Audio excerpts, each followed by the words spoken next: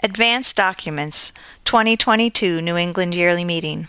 Committee and Board Reports, read by Alana Parks on July 23, 2022.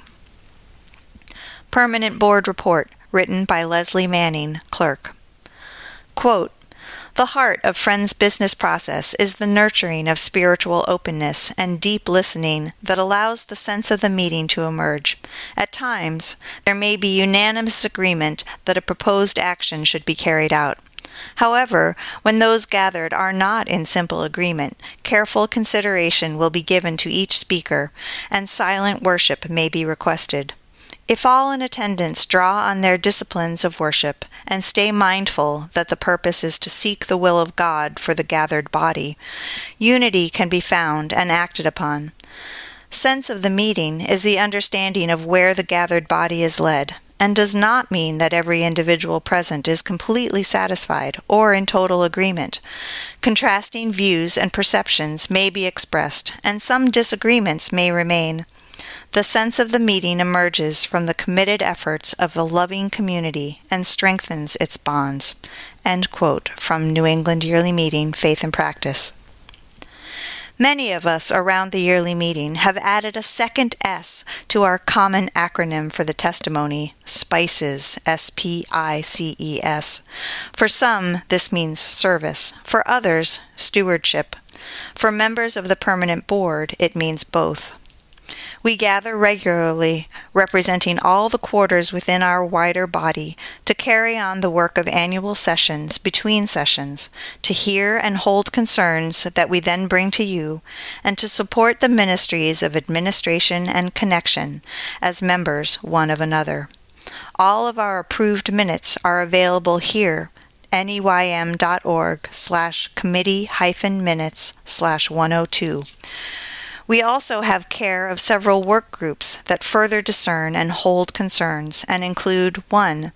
The Israel-Palestine Working Group, neym.org/Israel-Palestine-working-group, which supports local Friends meetings across New England in responding to the yearly meeting's encouragement to deepen our engagement with issues concerning the Israeli-Palestinian conflict. 2. The Right Relationship Resource Group, whose most recent report to the Permanent Board is included with this report. 3. The Noticing Patterns of Oppression and Faithfulness Working Group, neym.org/noticing-patterns-oppression-faithfulness-working-group, whose practices we use regularly at our meetings and with whom we debrief after every meeting. 4. The Ministry Transition Team, whose report is provided with the recommendations for moving forward with our ongoing care for ministry and the spiritual care of our community. 5. The Emerging Group from Earth Care Ministries, which is asking to be reformulated and whose annual report is also included with this report.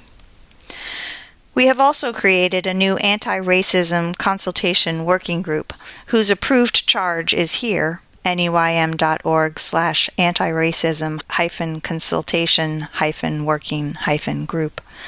This group will affirm and implement the commitment we renewed earlier this year to be an anti-racist faith community. This year, I would like to lift up the work of implementing the recommendations of the Clerking Structures and Practices Group, which we approved at sessions in 2020. We will use this roadmap to guide us. bit.ly/3ICIKAB. One gratifying part of my work is to be responsible for the distribution of the funds for sufferings, and this year we awarded Jay O'Hara of Portland Friends $4,217 for his ongoing witness against the burning of coal, based on consultation with the presiding clerk and the yearly meeting secretary. We are grateful for the participation of so many in the work and witness of our faith family, and our dedicated staff and the leadership and accompaniment they provide. For those who hold the work of this board in the light, and for the commitment of our community to live and grow together in faith, even, perhaps especially, when it is challenging. We welcome any questions or concerns you may have. Please contact me at pbclerk@neym.org. Our next meeting is scheduled for September 17th, and all are welcome. Our most recent meeting in June was a blended or hybrid meeting, and we hope to continue to use both Zoom and on-site opportunities to listen together for the prompting of the Spirit in our life as a community. Right Relationship Resource Group, written by Don Campbell, Andrew Grant, Susanna Schell, Sarah Smith, Kim West, and Bruce Newman ex officio. This report is an update on our process and progress in the task of delivering the apology to Native Americans. Many times this year, we have felt the hand of grace hold us as new revelations came to us about our relationship with our Indigenous neighbors. We became aware of the depth of pain our Indigenous brothers and sisters were experiencing. We opened before us a vast ocean which we barely touched with our toes, aware of how deep and wide it was, stretching back over centuries. Our hearts were broken open again and again. We feel this apology in our souls. We came back again and again as we met monthly, how to present this small step of the apology. We struggled each time to imagine how this would feel to them, a task that was so new to us in our white privilege that we caught ourselves up short. What held us up? Was it so hard to give up our white privilege? Yes, it was. We found ourselves again and again realizing that we were centering ourselves, what we were doing, and by baby steps stretching ourselves to see this from a different perspective. How would it feel to be carrying that pain and be offered an apology? As we took concrete, albeit baby steps, more of this was opened to us. We set about building a database of Indigenous communities, becoming aware that some use the word tribe, while others prefer band or people. Our goal was to find what they called themselves, address them by that name, and know who their leaders were. In the end, we realized that trying to include all the names on the letter of apology was fraught with potential errors and hidden enmities. It was less than perfect, could not be perfect. We decided to refer to all of them by the umbrella term of Algonquin people. We will send letters to each of the Indigenous communities we have identified. We realized we were not ethnologists or any other kind of expert. Finally, we realized that we were the ones called to this moment because we were here, right now. There is no one else to pass this to. We spent a long time planning an introductory cover letter for the apology. Again, we had to decenter ourselves, strip away extraneous thoughts, and redirect ourselves to our true goal. We realized we could only offer the apology and offer to apologize in person. Where some tribes might be willing to receive us, others might not.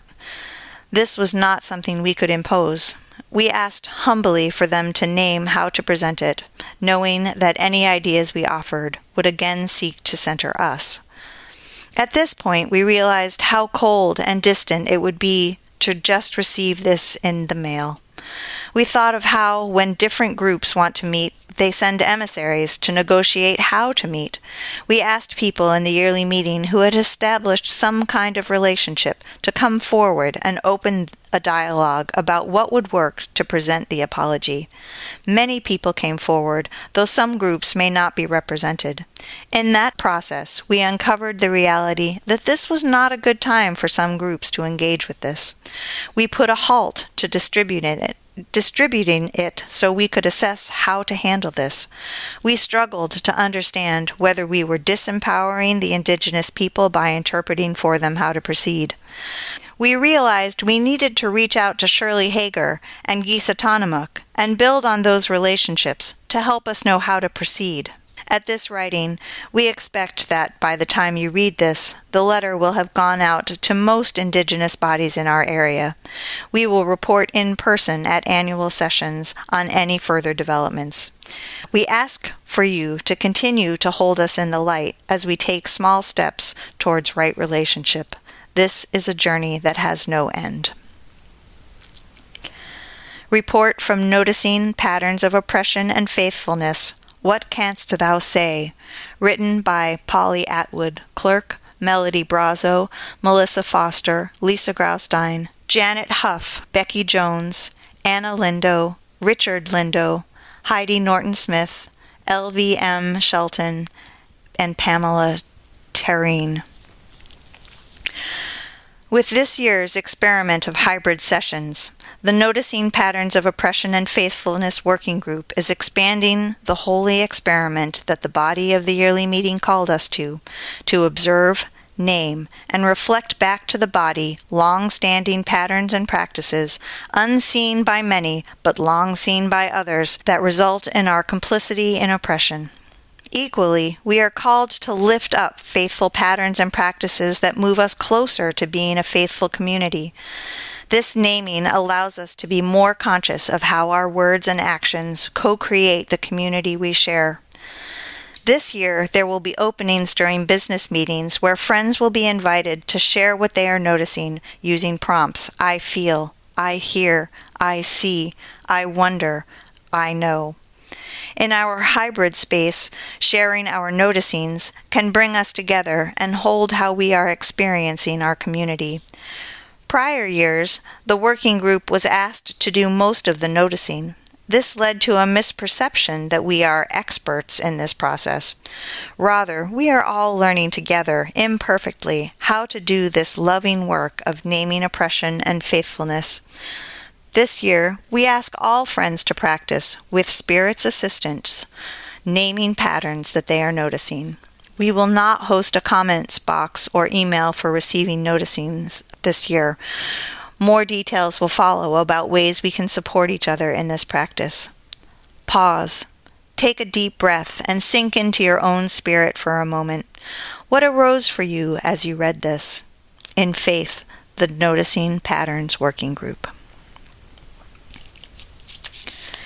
Report from Earth Care Ministry, written by Kimberly Stoner and Gail Mielix, co-clerks. In italics, Permanent Board, in considering Earth Care Ministry's request to become a team rather than a committee, declined to approve this change at their June meeting. The subject will come up again in the fall. The following report details their intentions, both of structure and to their commitment to continue the work. Report begins. At NEYM Sessions 2021, the Earth Care Ministry Committee submitted a minute to NEYM entitled 2021 Minute of Support for Survival of the Earth and Her Inhabitants, unquote. To quote from the minute, we reaffirm our commitment to Spirit-led action that supports the survival of life on Earth. From that we draw hope. And because scientists tell us we must radically change our emissions in the next 10 years if we are to avoid the worst impacts of climate change, we gain the will to take action now. Therefore, we call upon friends to discern what actions we, individually and together, will take now while there is still time. End quotation. At least 2 monthly meetings, Middlebury and New Haven, took action during the last year based on the urgent call to action, our minute that came to 2020 New England Yearly Meeting sessions. Reports from those 2 meetings are appended to our annual report posted at neym.org/committees/earthcare-ministry. The presiding clerk and secretary of the yearly meeting met with us, and we became aware of the challenging structure of New England Yearly Meeting from committees to a variety of other forms of service. We held a retreat in person the weekend of April 29 at the Quaker House of West Falmouth Meeting to consider our future, including our structure, name, and what action we wanted to take moving forward. This was the outcome of our retreat.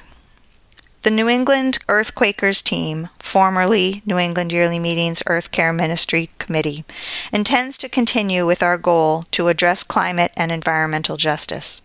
At our recent retreat, we decided to adopt this new name and a team structure, and we have now adopted this statement of our mission.